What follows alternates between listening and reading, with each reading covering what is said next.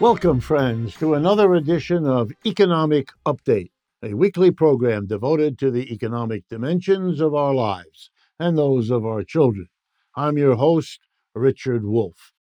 And quickly to get it out of the way, I want to give you the connecting information for our volunteer, Charlie Fabian, where you can send suggestions, ideas, documents, and so forth that you think might help us prepare segments for this program. Many of you have been doing that, and we are enormously grateful. We're kind of pleased that so many of you feel to be partners in a way with what we're doing. So please know that we appreciate as well as look at everything you send us. Once again, the place to send material, Charlie, Charlie, charlie.info 438@gmail.com. Once again, charlie.info 438@gmail.com. Today's program, we're going to be talking about corporations pressuring workers to come back who have been working remote. We're going to have some things to say about the economics of the war in Ukraine, about United States struggle with Chinese companies that takes a new twist but continues something left over from the Trump administration, the escalation of the war in the Middle East, which now involves the United States more directly. And finally, we're going to talk a little bit about the taxes in the United States, the tax system. We're coming up on tax season. The next 2 months until the 15th of April is a time when we're all forced to think about it, deal with it, suffer from it, or try to evade it. Of course, very few do that last thing, but you know what I mean. Okay, so let's jump right in. Recent reports have exposed corporations using a new tactic to get workers that have been working remotely to come back into the office. And the new tactic is a none too subtle threat. Companies named doing this in the press: IBM, United Parcel Service, Wayfair. Here's the way it works. Workers are told that layoffs are coming. And then workers are also told that one of the considerations that bosses will use to determine who exactly gets laid off will be whether they are remote or not. You'd have to be pretty dense not to get the message here. You better get your rear end back into the office or else. Now, what's at stake here is not just bosses doing what bosses do. It's certainly that, but I want to go one step below that and explain why. And here I'm going to borrow something from the Europeans. In Europe, all working people know, all labor unions talk about all the time, is something they call work-life balance. And here's what it means. Working people saying, look, we are not just engines to produce goods and services. We are not just tools for the profit-making of our employer. We are also mothers and fathers and lovers and friends and members of the community. We want to be politically active. We want to be socially active. We want to be active in our churches. We want to be full citizens. Not only that, we believe we'll be better workers if we are allowed to have a proper work-life balance. And one of the reasons we want remote jobs, we want to be able to work from home, is because there we can control our time in such a way to achieve a far better work-life balance than we can if we're not at home. Obviously, women or parents with children are an obvious example. The problem here is the fundamental conflict of interest between employer and employee, because what the employer wants you to do is be an engine of profit. What you do in your free time, the employer, especially if they're honest, could care less. It's what you do for them that they're interested in. So if you want work-life balance, sure, you prefer remote work. If you want to be an engine of profit for your employer, well, then you can understand why they're pressing and threatening their workers and forcing them step by step to come back. And there, of course, they have the assistance of their usual bought politicians who press for the same end using city and state laws. I want to turn next to the Ukraine war to give you an economics analysis you might not have thought of before. We've now had pretty much 2 years of Ukraine war behind us. The suffering over there, first and foremost among the Ukrainian people. Secondly, the Ukrainian military and the Russian military that are engaged there. But also at the same time, there is the sanctions war. The decision by the United States and Western Europe to try to defeat Russia by refusing to buy the oil and gas that the Russian economy depends on exports to survive. And this really threatened Russia. You may remember at the beginning of the war, in the spring of 2022, there were predictions that the Russian ruble would collapse, that Russia would be on its knees in a short time because it could not withstand the, quote, mother of all sanctions. Well, it turned out all that was wrong, even though President Biden on down said it. Here are the numbers for economic growth in the year 2023, the first full year of Ukraine war from January 1 to December 31st. And these are the final numbers having been adjusted by the IMF and other international institutions. Russia's economic growth in 2023, 2.5%. Quite good for Russia, quite good in the world altogether. And interestingly, in the United States, the final number for 2023 is an identical 2.5%. So both Russia and the United States, the real combatants in Ukraine, not the ones that you see on TV, the real ones,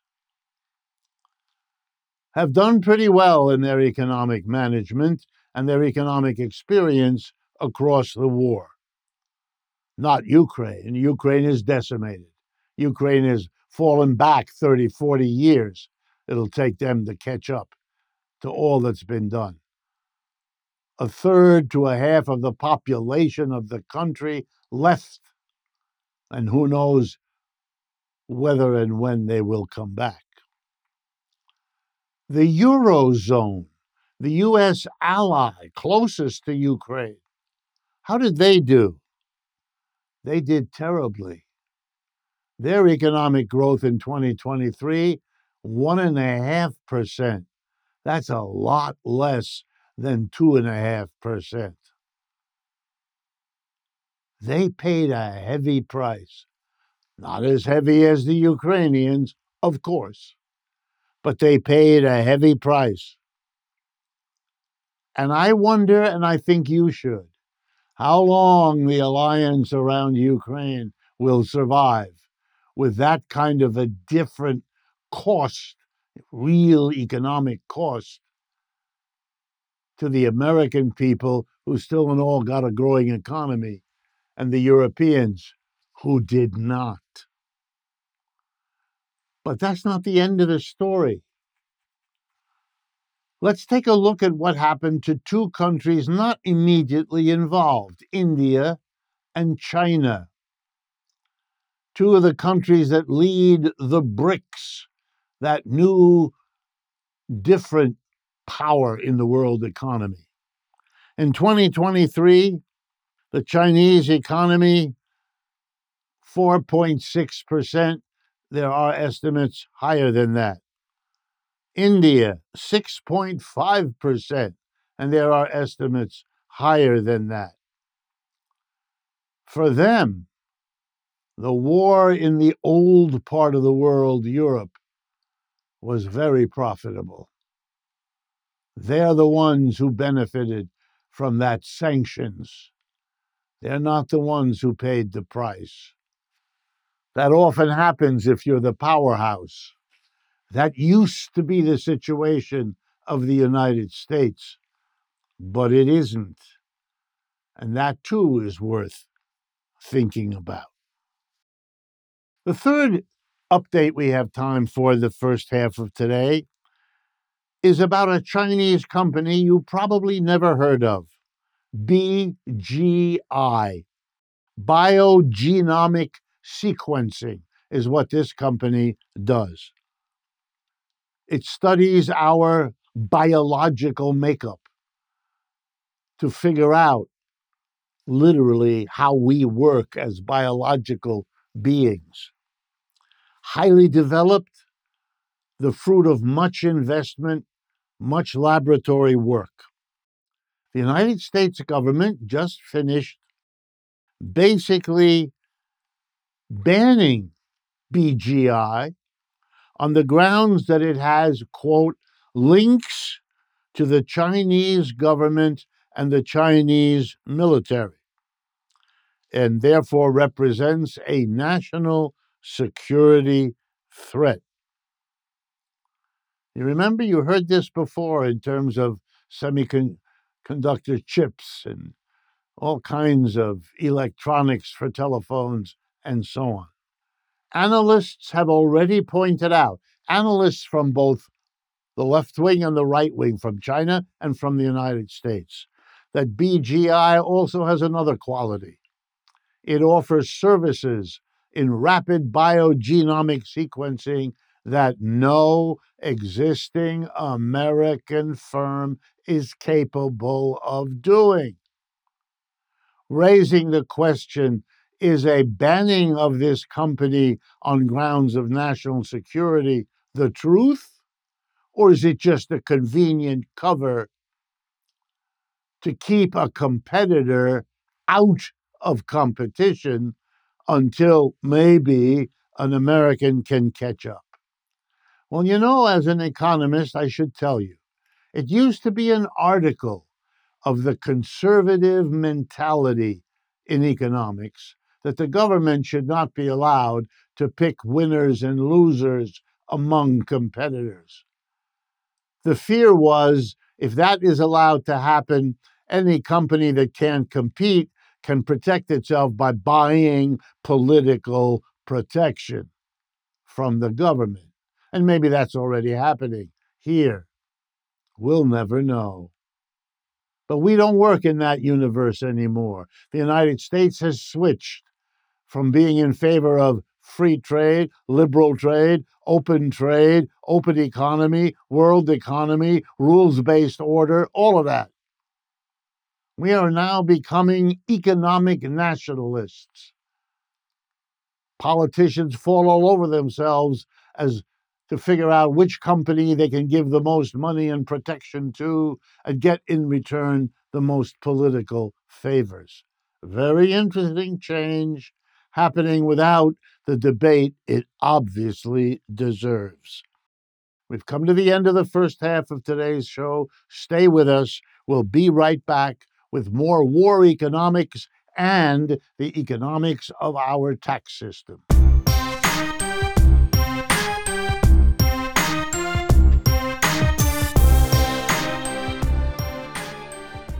Welcome back, friends, to the second half of today's economic program.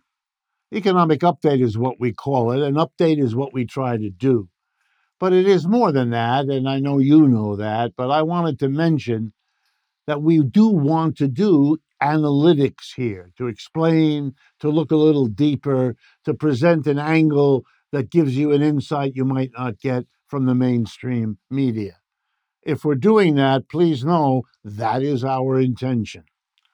So, to finish up on what I was saying before the break, when I say that the United States is now much more of an economic nationalist power, when I use the example of banning BGI on the grounds of national security, when the truth of it may be that we're trying to slow down a competitor who's outmaneuvered American companies, I'm talking about a fundamental shift here, and one that's going to shape the future of this country. It already is.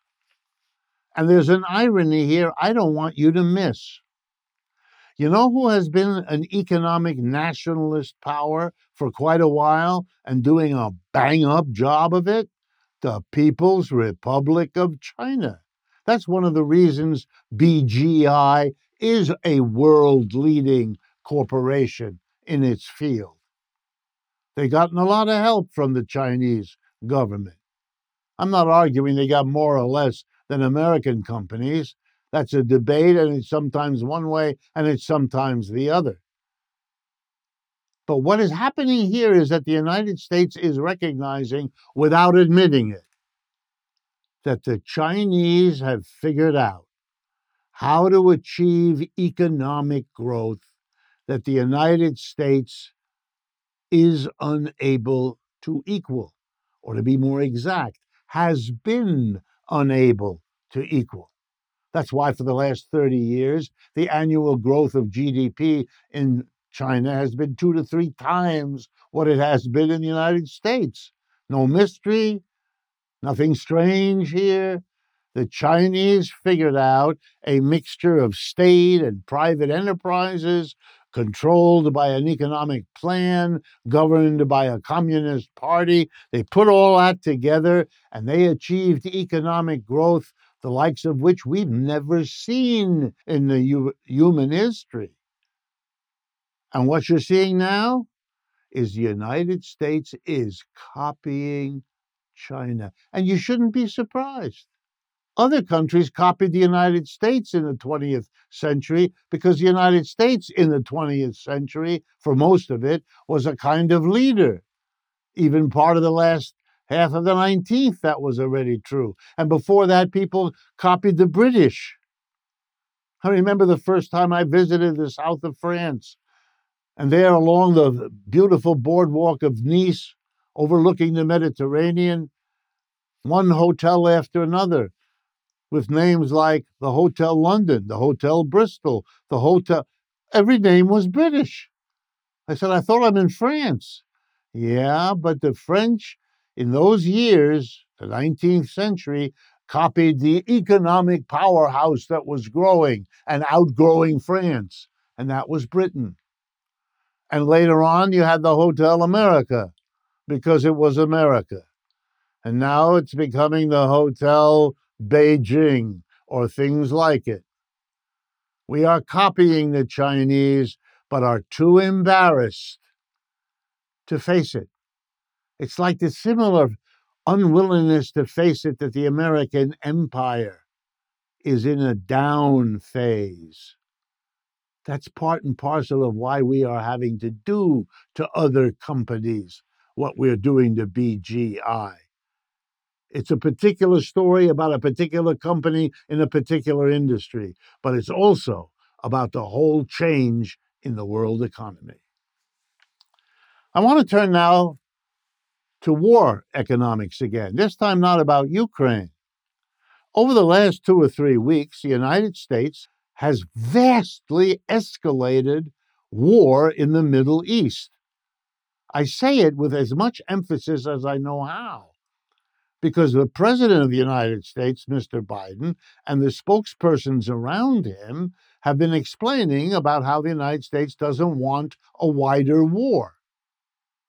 That's like a child grabbing the ice cream cone out of your hand while telling you it's not interested in the ice cream cone in your hand. The United States bombed Yemen. The United States bombed Syria. The United States bombed Iraq. Those are 3 separate sovereign countries. None of them requested it. Most information suggests They weren't even informed of it. The first response of the Iraqi parliament was a vote requesting the United States to remove its troops from their soil. So this is not like Ukraine, where the United States is mostly working through the Ukrainian military, or the war in Gaza, where the United States is working through the Israeli Defense Forces. No, this is a real escalation because it's the United States directly.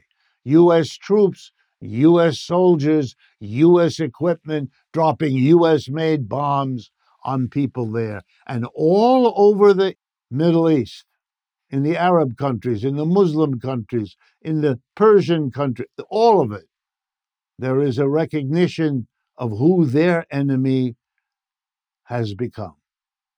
Clearer than ever, more dangerous than ever, and that this could be done without any discussion in our Congress, without any public debate. Think about it, friends. You're going to be paying for it. These things are very expensive. Might have been nice to have some say in what you're paying for. Now, taxes.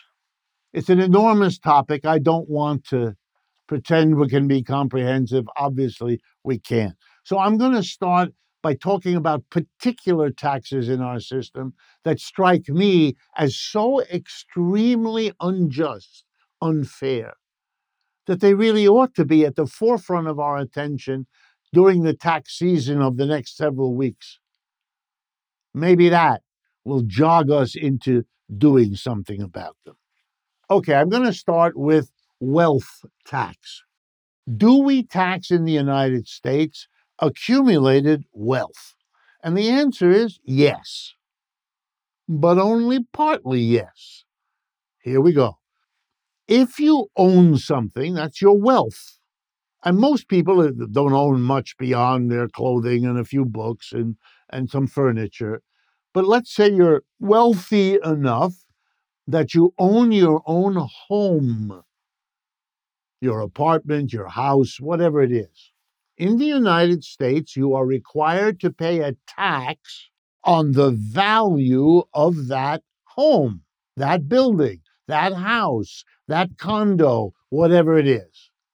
Whatever the town is where your condo is located, whether you live in it or not, if you're the owner, you must pay an annual tax, a real estate tax, to that town based on the value of the home you own. In many parts of the United States, the same applies to an automobile if you own one. You have to register it, and you are required to pay a tax based on the value of that automobile each year. Now, let's suppose you own a home, you pay your wealth tax, but it turns out you don't live in it, you rent it to other people who pay you a monthly rent.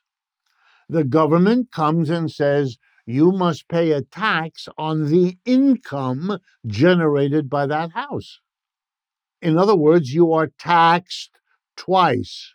First on the value of the house by the town where it's located, then by Uncle Sam on the income you get. Same is true if you own a car, but you use it to provide taxi rides to people who pay you a fee for that. You got to pay income tax on the taxi rides you've sold on top of the wealth tax for the car that you own. Okay, you with me? So far, so simple. Now, here comes the punchline. You could, of course, sell your house, and you could hold your wealth in some other form. Instead of owning a $100,000 home, you now own $100,000 worth of shares of General Motors Corporation. Can you do that? Yes. Take about 10 seconds to sell, not so much to sell your house, that usually takes longer, but it takes 10 seconds to buy shares of General Motors. But now get ready, folks, because here comes a wonderful injustice that makes my blood boil. What is the wealth tax in the United States on $100,000 of General Motors shares? Answer: zero. No one taxes the wealth. The federal government doesn't, your state government doesn't, and your local government doesn't. When you sell your house, you no longer have to pay property tax to your town because that's now the burden of whoever bought the house from you. And if you choose to hold your wealth in stocks and bonds, then you get out of any wealth tax whatsoever. The richest people in America, this should come as no surprise, own most of their wealth in the form of stocks and bonds. Most wealthy people do. They don't hold the bulk of their wealth in a car or a home. You know who does that? People who aren't wealthy. People who are just one cut above living from paycheck to paycheck. They might have enough for a down payment on a home or to buy a car. So the super rich, the 10% of Americans who own 80% of the shares, do not face a wealth tax. There is no excuse for this. None. Zero. You know why that exists? Because rich people have been worried enough, clever enough, coordinated enough to lean on the politicians who were corrupt enough to do the deal. The rich supported the politicians, funded them, donated to them, whatever word you like. And they got in return a wealth tax system that exempts the wealthiest, charges them nothing for the way they hold their wealth. Wow. You live in that, friends. And are we talking about significant wealth? Oh, yeah. 20 trillion minimum, probably more. We could tax it at unbelievable low rate, and the government of this country would be flush with taxes. From whom? From those most able to pay, from the richest amongst us. There it is. A tax on the richest doesn't hurt them. They lose 5% of what they have, 2% of what they have. They're still the richest people in the country. Meanwhile, our city, states, and federal government can do for all of us what would bring us together as a nation far better than any of the ceremonies we now pretend to get excited about several times a year. We've come to the end of today's time, but in subsequent programs, I will be talking about other aspects of our tax system, the exemptions from having to pay tax given to religious churches, schools, health facilities.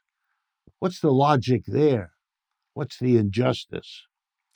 Inheritance taxes, which we once had but don't have hardly anymore, so that rich people can pass on their wealth to the next generation. And then the Social Security disaster, which is a story unto itself.